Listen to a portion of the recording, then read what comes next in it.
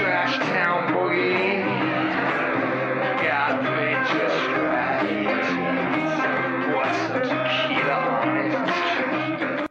Congratulations, true crime addicts. We've survived another week. It is July 29th, 2022. And I'm on vacation, so I'm going to give you a special presentation. Remember back in the day in the 80s when you'd be sitting at home and there were like 3 or 4 stations on the tube TV, and then the CBSI would show up, and there'd be that voice special presentation, and then all the lights and the rainbows and blue, blue, blue. And then you'd go into like a movie, and it'd be like Superman, but Superman you could only see in theaters back then. Nobody could afford any VHS tapes. Anyways, think of it kind of like that. This is a special presentation, and what it is a short story, all true, about a guy named Donnie Soki. He's a friend of mine, and he's sitting in prison in Ohio. And according to the Ohio judicial system, he's supposed to be sitting there for another 888 years. Of course, he's not going to live that long. He's been in prison since 1987. For murders, I believe, that he did not commit. So, for your listening pleasure, I present to you Little Liars Everywhere. I hope you find it illuminating.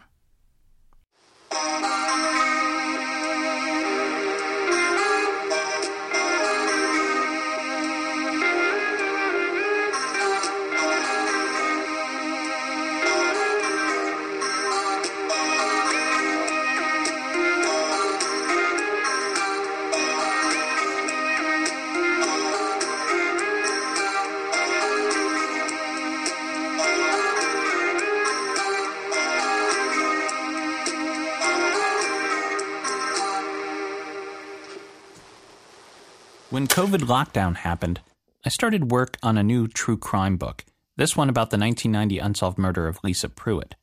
I had written about the case as a reporter for Scene magazine, but it always felt unfinished, and I had since acquired thousands of pages of documents from the Cuyahoga County Prosecutor's Office related to the case and the wrongful prosecution of Kevin Young for her murder. I went into the project with my own opinion about what had happened that night, and I was surprised to discover a new suspect.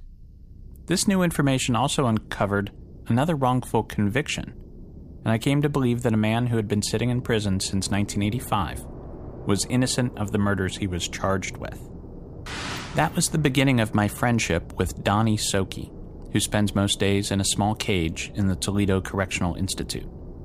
He has 888 more years to serve and will likely die there. I wrote this new piece of true crime journalism in an attempt to share his story, in the hopes that one day he might be free. This is a special bonus episode of The Philosophy of Crime, and I'm your host, James Renner. Little Liars Everywhere. 4 murders, 2 false confessions, 1 meddling cop, and some Shaker Heights kids in the middle of it all. James Arnos was only 19 when he found his grandfather's dead body. It was Sunday, May 19th, 1985, and James's mother, Jolie, had become concerned that she had not heard from her mother in several days. So she sent her son James to check in. Her mother was Dorothy Porter, a renowned artist, who lived with her husband Philip Porter in a large house in Shaker Heights, on Lee Road near Shaker Boulevard. Philip was an executive editor of the Plain Dealer in the 60s. The couple were practically Cleveland royalty. When James arrived, he discovered the day's paper, a Sunday Plain Dealer, still sitting in the driveway, a bad omen to find at the home of a career journalist. All the doors were locked, but the lights were on inside. When he knocked, nobody came to the door, so James went and told his mother. The two of them returned to the house, and Jolie used a spare key to open the kitchen door. "Mother?" she called, but nobody answered. Jolie could sense something was very wrong. She told James to go next door and get help. James returned quickly with the neighbor, and the two of them went upstairs, while Jolie remained by the door. The young man found Philip in bed. He'd been stabbed twice in the back. His body lay face down, dressed in pajamas, his fingers still grasping a pair of eyeglasses. A thermos of milk and a plate of crackers rested on the nightstand. They found Dorothy in the basement. She'd been stabbed once and strangled to death with the cord from her iron. Peter Gray was chief of police in Shaker Heights back then. Chief Gray told the media that the Porters' murders appeared to be a burglary gone wrong, but they had no leads. Philip and Dorothy were last seen alive on May 17th, a Friday night, when they'd hosted a cocktail party at their house. Their guests left around 7 o'clock. It appeared the break-in had happened between 7 and 9 p.m., an odd time for such a brazen home invasion. It would have still been light outside. The point of entry was a kitchen window. Someone had cut through the screen and climbed inside. Nothing appeared to be disturbed, Chief Gray told the plain dealer. It doesn't appear to be a regular burglary with things shuffled around. There was none of that. There wasn't even a real sign of a struggle. If it weren't for the 2 dead bodies, you wouldn't know something bad had happened. Dorothy's purse and wallet were out in the open when police arrived. The working theory was that a burglar had come in as the Porters were preparing for bed, and Dorothy had come down and interrupted the crime. This was in the days before DNA, long before the magic of genetic genealogy. Their only suspect was an unidentifiable black man that a 15-year-old neighborhood kid named David Brannigan had seen running away from the house that night. The case went cold for many years. Then, in 1990, Shaker Heights detectives caught a break. A young con named Donnie Soki confessed to the crime. He said that he and his father had broken into the house that night looking to rob the Porters, but then things got out of hand and his old man had to kill them. Donnie was quickly convicted and remains in prison to this day. His father, Ted, died in prison in 2008. So what's the mystery? It's a closed case, off the books. The murderer is dead. His accomplice is in prison. Justice was done. Except Donnie Soki recanted his confession during his trial, and again just this year. He says a rogue Eastlake cop helped him invent the story with the promise of favors in prison. All we know for sure is that there is no physical evidence linking Donnie or his father to the scene of the crime. And a new review of the murders suggests a much better suspect. That teen who claimed to see a black man running from the Porters' house that night, David Brannigan, who would later turn up as a suspect in another Shaker Heights tragedy, the unsolved murder of Lisa Pruitt. And if Soki is telling the truth, the Shaker Heights police may have let a killer slip through their fingers twice. What would cause Donnie Soki to confess to murders he never committed? To understand how that happened, it's important to first understand where Donnie Soki came from. Debbie Hawley is Donnie's older sister. Today she works as a hairstylist and is a single mother to 3 grown children out on the west side. 50 years ago, she was Donnie's protector, holding his hand on the long walks to school out in the country. Their father, Ted, was in prison for burglary, and she and Donnie and their youngest brother, Dean, were living with their grandparents. Their mother had abandoned them. It was better for them when their father was in prison. Ted ran with the Hells Angels and had a violent temper. I remember Ted beating Donnie as a kid, said Hawley. I remember hearing Donnie scream bloody murder one day, and I ran outside to see my dad had pushed Donnie's face into the gravel driveway and was pounding on him. I told him, "Stop, you're going to kill him." Violence in the Soki family has been passed down like a bad gene. When her father was a child, says Hawley, her grandparents would tie him up in the basement and make him lean his knees into corn kernels until he behaved. When she turned 13, Holly was invited back to live with their mother, and her brothers ended up as wards of the state. That's when Donnie, who she remembers as a sweet boy, started getting into serious trouble. Looking back, I think Donnie had undiagnosed ADD, says Holly. I think he was just a kid who couldn't settle his mind, and his environment was chaos. How are you supposed to act when your parents give you up? He went into a boys' home and found more abuse there. Then, their mother got cancer. Donnie was 18 and serving a 3 to 15 stretch at Pickaway on a burglary charge. Even though his mother had abandoned him, Donnie desperately wanted to see her before she died. And that's when he came up with a really stupid plan to make up information about a crime to exchange for early release. It takes about an hour to gain entry into the visitor's room at the Toledo Correctional Institution today. It's a maximum security prison operating during a pandemic, and security is paramount. Visitation only occurs on certain days, and a visitor must schedule in advance. Once there, you must submit to a rapid COVID test and then return to your car for 20 minutes until somebody calls with the results. If it comes back negative, you can then proceed to check-in. There's paperwork to fill out, and you're given a visitor's badge, which you then must carry to the next building, where they scan your driver's license. After that, you're let through a man trap and a set of double doors and into the prison itself. You're taken to visitation then, a room the size of an elementary school gym, where you take a seat at a long table with a plexiglass partition that keeps any germs to one side. Then the prisoner is paged and led from their cell to the room. As a prize for making it all this way, chips and water are provided. I chose Doritos when I met with Donnie Szoke. The first thing I noticed, other than the spiderweb tattoo that covers his entire face, was that Szoke was missing a finger, a pinky. "I'm in Toledo for my protection," he explains. "The Aryan Brotherhood nearly killed me, took my finger, so they brought me here."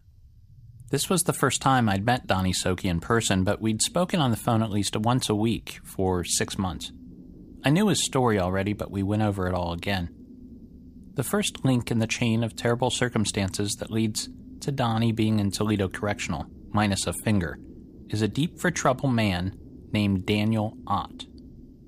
Ask any law enforcement official who served in Cleveland in the last 50 years, and they're likely to have a story or two about Dan Ott.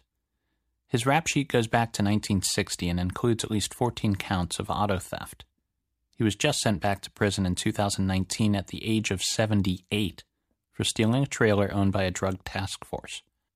In 2006, an unfortunate man who shared his name was murdered by hitmen who were too stupid to verify their target.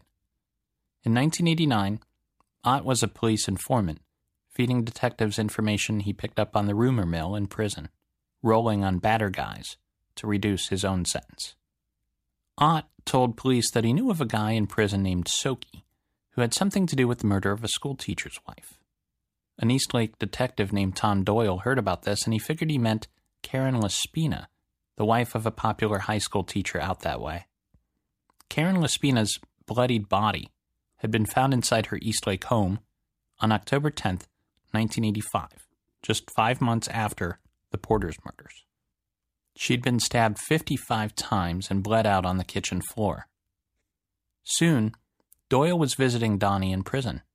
At first, Donnie told him that he and his buddy Kirby had gone out drinking in the Hustle Pool the day of the murder, but they weren't as good at pool as they thought, and they decided it would be easier to just rob somebody. They drove around looking for empty houses to ransack and ended up at the Laspina home. Szoke and his cohort broke in, thinking the place was empty, and Karen surprised him, so Kirby killed her. That was his initial story. But police were able to confirm that Kirby was elsewhere at the time of the murder. Detective Doyle had a hunch that the murder had actually been committed by Szoke's father, Ted. He thought it likely that Donnie was trying to cover for his old man by implicating somebody else. Eventually, Donnie gave him the story he was looking for. "Yeah," he said, "it was my father. He did the real killing." Szoke told Doyle that he would testify against his father on 2 conditions. 1, that he get a reduced prison sentence for the burglary, and 2, that Doyle would take him to see his mother. So, for weeks, Doyle would pick Szoke up from prison, take him to see his mom, maybe get him a pizza or a burger, and then drive him back. Each time, Szoke divulged a little more information about his father's role in the Laspina homicide, like some hillbilly Scheherazade. There is no honor among thieves, even in the best of circumstances, and Donnie's father was a violent prick. Why not give Ted some of that trouble? Doyle's sister believes he did it simply to get attention from their father. After Donnie agreed to testify, Ted was indicted for the Laspina murder, but charges were dropped after Donnie had a change of heart and admitted he made the whole thing up. None of it was true. But it was too late to unring the bell. Because of his confession, Donnie was convicted of the Laspina murder, and now he was in the slammer for life. What did Donnie do then? Well, like any gambling addict, he went double or nothing on another deal. He told Doyle that he had information on a murder involving a newspaper man. Doyle figured that Donnie meant Philip Porter and his wife Dorothy, who were murdered a day before Donnie's 18th birthday. Donnie said that he, his father, and another man named Danny Crawford broke into the Porter house and killed them. According to later statements by an appeals panel, Detective Doyle gave Donnie confidential police reports from the Porter homicides with all the information he needed to concoct his story. The fact that Donnie Soke had in his possession an initial crime scene investigation is nothing short of astounding, the judges wrote in their decision. Not one member of this distinguished panel can ever recall a report of this nature being produced at trial, let alone given into the possession of a witness. The reason is obvious, and it is to prevent a situation just as the one we have here now. One of the few credible things about the testimony of Donnie Soke was his knowledge of information that, quote, only the murderer could know, and that is now given a new dimension. Donnie and Crawford were given deals to roll on Ted Soke. Crawford would only be charged with burglary, out in a couple months. Donnie was given a promise that if he testified against his father, the prosecutor would not seek the death penalty. Now, Donnie hated his father and wanted him in prison, but he also didn't want to send his father to the chair. Donnie took the deal, and Ted was convicted by a panel of 3 judges. But the prosecutor reneged on his promise to Donnie, and Ted was sentenced to life. So again, Donnie recanted his testimony, admitting he'd made it up, and Ted had to be retried. A jury found Ted guilty in that trial too, and he was resentenced to 7 to life. There is not a single piece of physical evidence that links any of these men to the homicides of Karen Laspina or Philip and Dorothy Porter, and the testimony of the getaway driver Danny Crawford does not hold salt if you've ever been to Shaker. We drove around a few neighborhoods, Crawford said in his official statement, and we came across a couple houses that looked like they might be good prospects, but we decided on the Porter house. We parked right next door to the house out in the street. The Porters lived on Lee Road. There is no parking on Lee Road to this day. A shifty-eyed guy sitting in a ragged car in front of a mansion at 8 p.m. on Lee Road in May is likely to be spotted by neighbors or police within minutes. But Crawford said he sat there for nearly a half hour, unseen. The only thing that convicted the Sokes was Donnie's testimony and testimony from other jailhouse snitches who cut their own deals with police. And each of them dealt with one officer in particular, Detective Tom Doyle. Tom Doyle was the spokesman for the Eastlake Police for a number of years and cultivated close relationships with journalists in Cleveland. He still plays poker with some of them to this day. He has a gregarious nature and can tell one hell of a story, whether it's about going to war with the Hells Angels, or how he was on the force when Eastlake formed their first detective bureau after a body washed up on the beach one day. Soon enough, he was investigating other high crimes. Doyle discovered early on that he was skilled at turning cons into confidential informants, and his informants helped solve his cases. And that was how a good detective proved his worth. When you're a detective, you get holidays, weekends, nights, because you're good at solving cases, he explained. You start not solving cases, you'll be back to dog complaints and druggies puking on you. The night of the Karen Laspina murder, Doyle was attending another cop's retirement party. Almost everyone in the department was there. The beer and booze were flowing, and in the midst of their celebration, everyone's pagers went off. That's how they learned about the homicide. Just about everybody there knew Karen's husband, Tony. Tony was a popular math teacher at Eastlake North. According to Doyle, Tony was also the guy who picked up their sports betting slips and drove them out to Dino's bar, where some other guy took them to the Italians out in Collinwood and brought back their winnings. Tony had just gone into business with an Eastlake cop, Leon Hodke, buying up houses to remodel and flip. Tony was also a part-time dispatcher for the department. Earlier that day, Tony had called Hodke and asked him to come look at a new house. The cop came over, and then Tony, Karen, and their 3 kids drove around with him for a bit, but they didn't find the house, so they returned home. When they get home, Tony says to Karen, "I'm going to the store to pick up a Sweet Estate present. You go inside and I'll take the kids and we'll be right back." Tony said that he found Karen's body on the floor inside when they returned.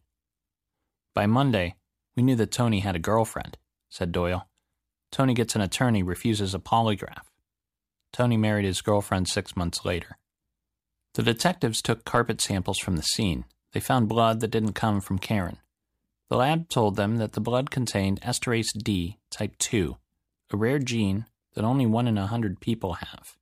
So Doyle and the other detectives put together a vampire kits, little packets that included a note card, a lancet, a piece of gauze, and a Band-Aid. Whenever they arrested someone for a violent crime, they asked them nicely for a blood sample to see if they had esterase D type 2. "August 15th, 1989, I get a call," said Doyle. "It's Buddy Kovacic, the nephew of the police chief in Cleveland. He says, I got this informant."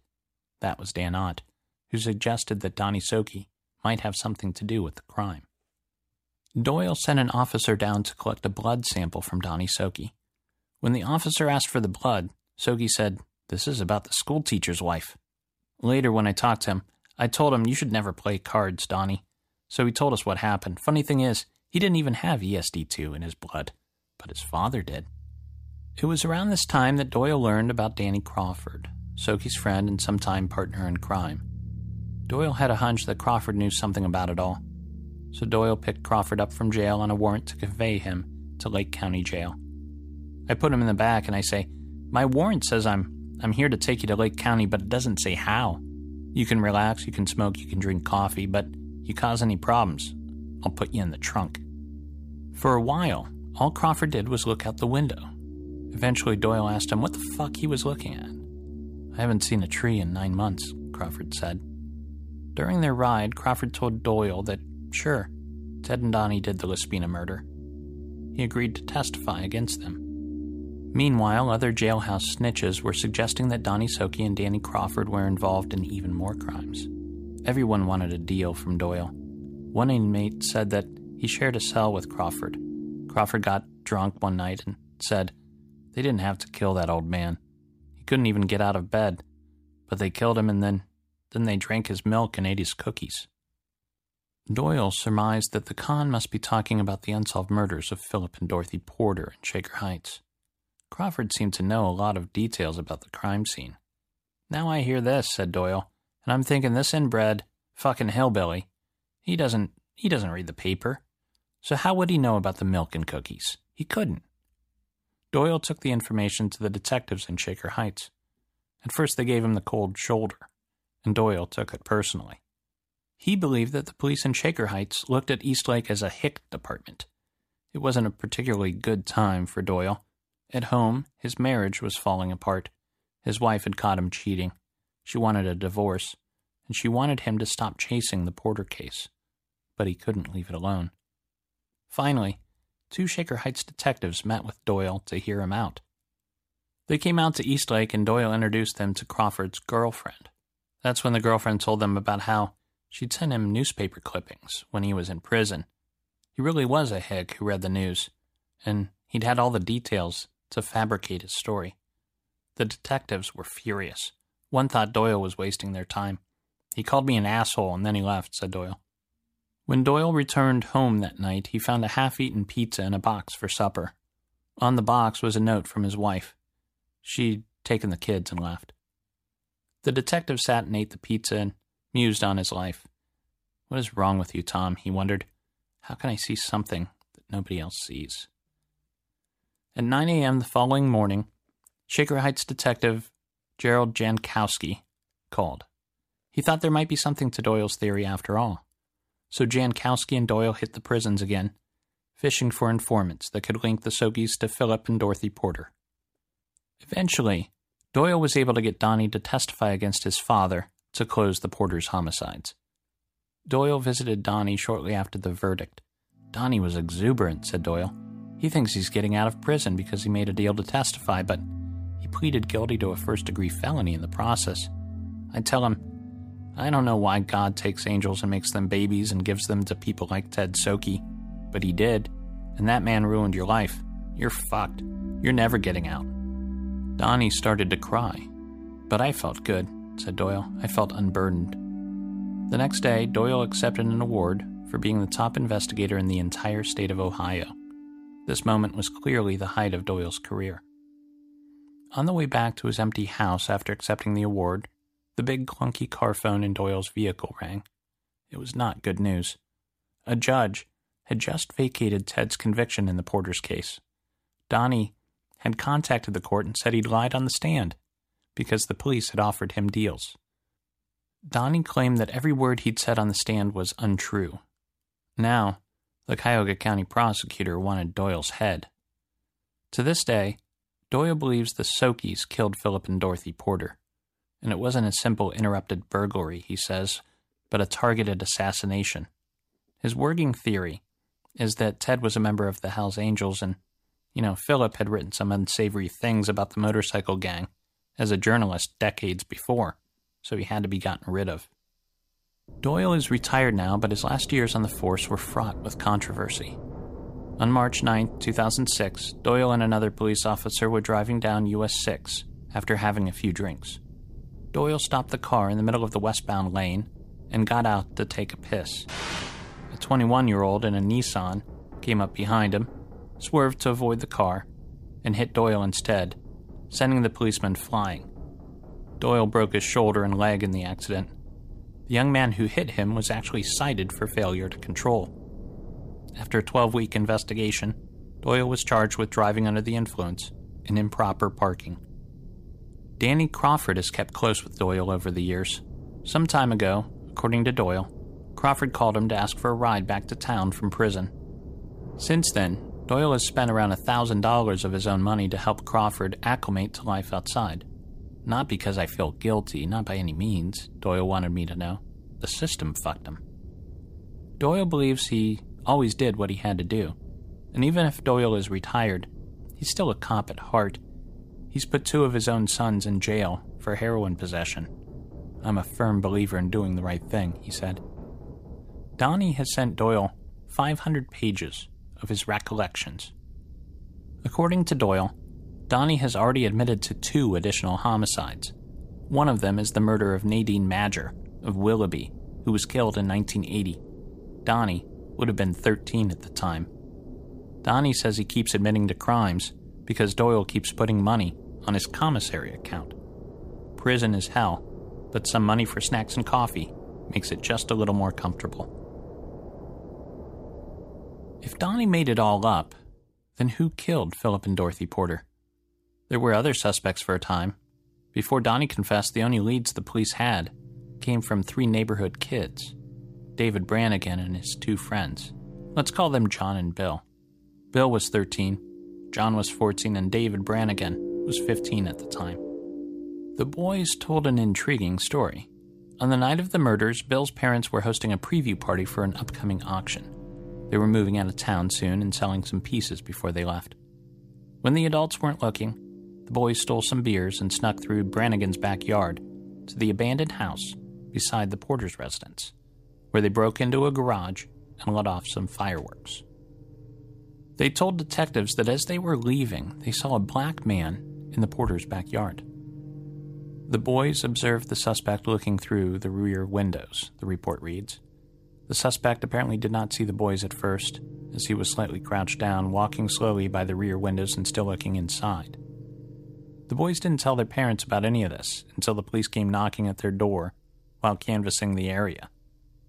Bill and John sat with sketch artists who came up with 2 different drawings of a generic black man. 5 years after the Porters were murdered, Brannigan inserted himself into another homicide investigation, the murder of Lisa Pruitt.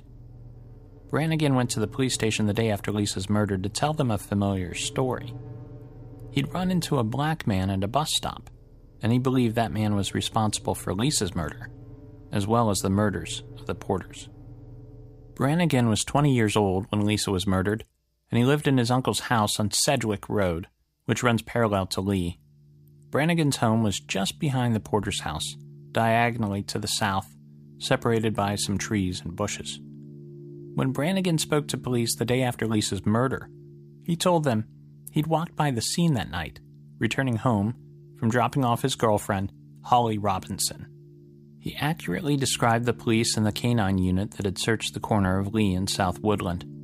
He said he'd been stopped by a detective but let go, and that his aunt was awake when he got home. He said he spoke to her and then took a shower.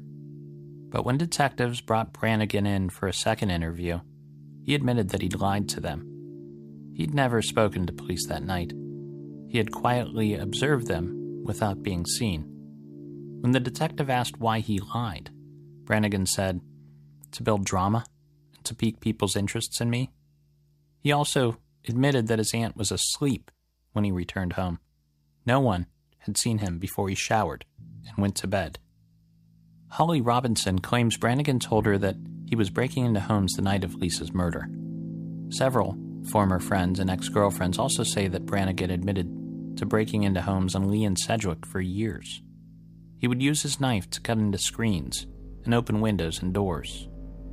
A week prior to Lisa's murder, someone had cut into the screen on Joel Rathbone's house, which was just behind the backyard where the girl's body was found.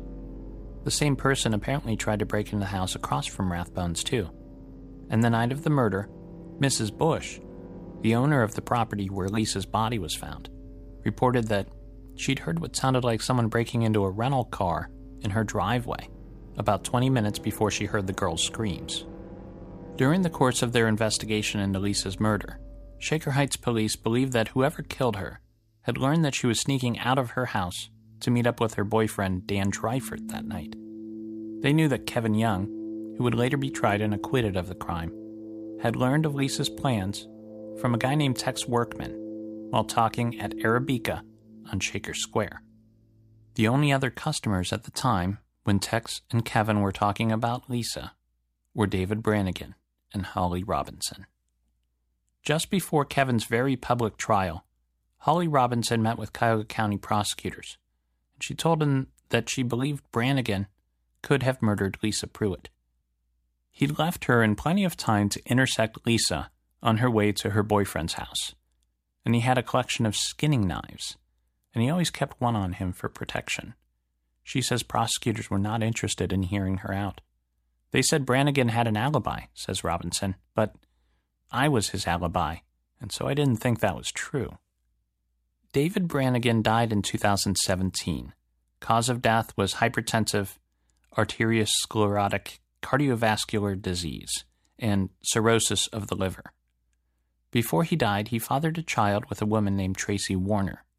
Shortly before his death, Brannigan began stockpiling weapons in their Twinsburg apartment, she says. When I asked Tracy whether she thought Brannigan could be involved in Lisa's murder, she said, "Let me tell you a story he shared with me. When he was in preschool, a boy picked on him. He waited until lunchtime, and then he put Comet Cleaner in the boy's sandwich. Do I think he did it? Sure, I wouldn't be surprised." The stories about Brannigan's dark predilections continue to come in as news travels the grapevine of Shaker Heights. Just last month, this reporter was contacted by a former girlfriend of his from high school, a woman named Kim Forward. She started dating Brannigan when she was just a freshman, and he was a junior. She wasn't allowed to be at his house if his adopted parents weren't home, but he'd sneak her over, anyway, using a footpath only neighborhood kids knew about, a thin path that wound through the backyards between Lee and Sedgwick. There was a spare bedroom over Brannigan's garage, and he would take her there for sex. Sometimes he would bring out the knives he collected and use them during foreplay. Kim knows firsthand how skilled Brannigan was at breaking into homes. He would sneak into her house at night, quietly enough that her father, who was a Vietnam vet, didn't hear him. Once inside, he would coerce her into doing things she didn't want to do. "If you don't, I'll make a lot of noise and wake up your dad," he'd tell her. Looking back, he had episodes of darkness, she says today. Depressive episodes. Do I think he's capable of having killed Lisa? Yes, I do. But we had it in our minds back then that it was Kevin Young. Brannigan's friend John lives in Florida these days. Still remembers the night the Porters died in great detail. I watched this guy going around the house, trying to get in, he says. We bolted, hopped the fence behind us and ran back to Sedgwick. Dave said the guy chased us, but I didn't see that. John says that Brannigan grew more reckless as he got older.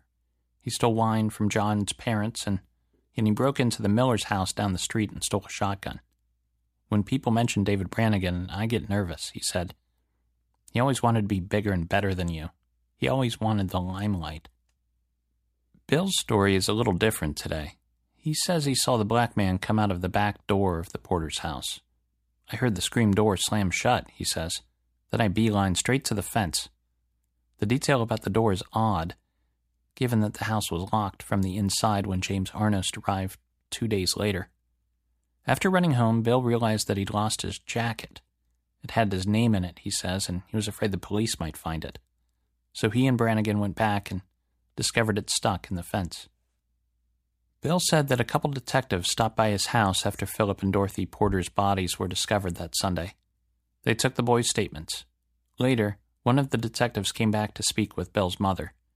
He told her he thought her son was lying. Not too long after that, Sokey confessed to the murders and he never saw that detective again. I'm sure it was Danny Crawford I saw coming out of the house that night, he says. I had to point out to him that Danny Crawford is white. There is one way to know for sure who killed Philip and Dorothy Porter. The evidence could be tested. Somewhere in storage is that iron that was used to strangle Dorothy. The killer would have needed a firm grip. James Arnost thinks it's time for a definitive answer. My family would like the evidence in the case to be tested for DNA, so that we may know for sure, and in the hope that it will bring some final clarity to this horrific event, he says. But for the moment, Shaker Heights police consider the Porter's murders solved, and the Lisa Pruitt case has been deemed inactive. Civil rights attorney Terry Gilbert is currently reviewing Sokey's case. The misconduct of Detective Doyle is breathtaking, he says, a textbook primer on how to corrupt the criminal justice system by manipulating snitches and engineering false confessions to create the illusion of solving crimes. After 30 years of forensic DNA progress, we now know how these nefarious tactics are a leading cause of wrongful convictions, where vulnerable victims like Donnie Sokey languish in prison while Doyle walks away with bragging rights and no accountability. Final note. During the reporting of this story, Donnie Sokey changed his story once again. He now maintains that he was involved in all of these murders. His letter was notarized and came not from the prison where all of his other letters came from, but from the home of retired detective Tom Doyle. The Philosophy of Crime is a Fearful Symmetry production. This episode was recorded by Jeff Koval at the Stay Level Recording Studio in Fairlawn, Ohio. It was produced and edited by William Mankey. I'm James Renner. If you enjoyed this podcast, please visit jamesrenner.com, where you can find more information on my true crime books and novels. My website also has a link to the nonprofit I started last year, the Porchlight Project, which raises money for new DNA tests for Ohio cold cases. It's easy to donate online, and every little bit helps. William Mankey also writes the music for this podcast. Look for his other creations, including Genius Dice, wooden dice that will give an artful twist to your gaming night, and his new Talking Pints, a clever way to mix up a fresh conversation. Available now at Uncommon Goods. Until next time, remember, there's a simple but challenging solution to the epidemic of crime. If everybody took the time to make good friends with their neighbors, we would know when someone needs our help before they become a statistic. Don't be fearful of the world. Make friends and make it better.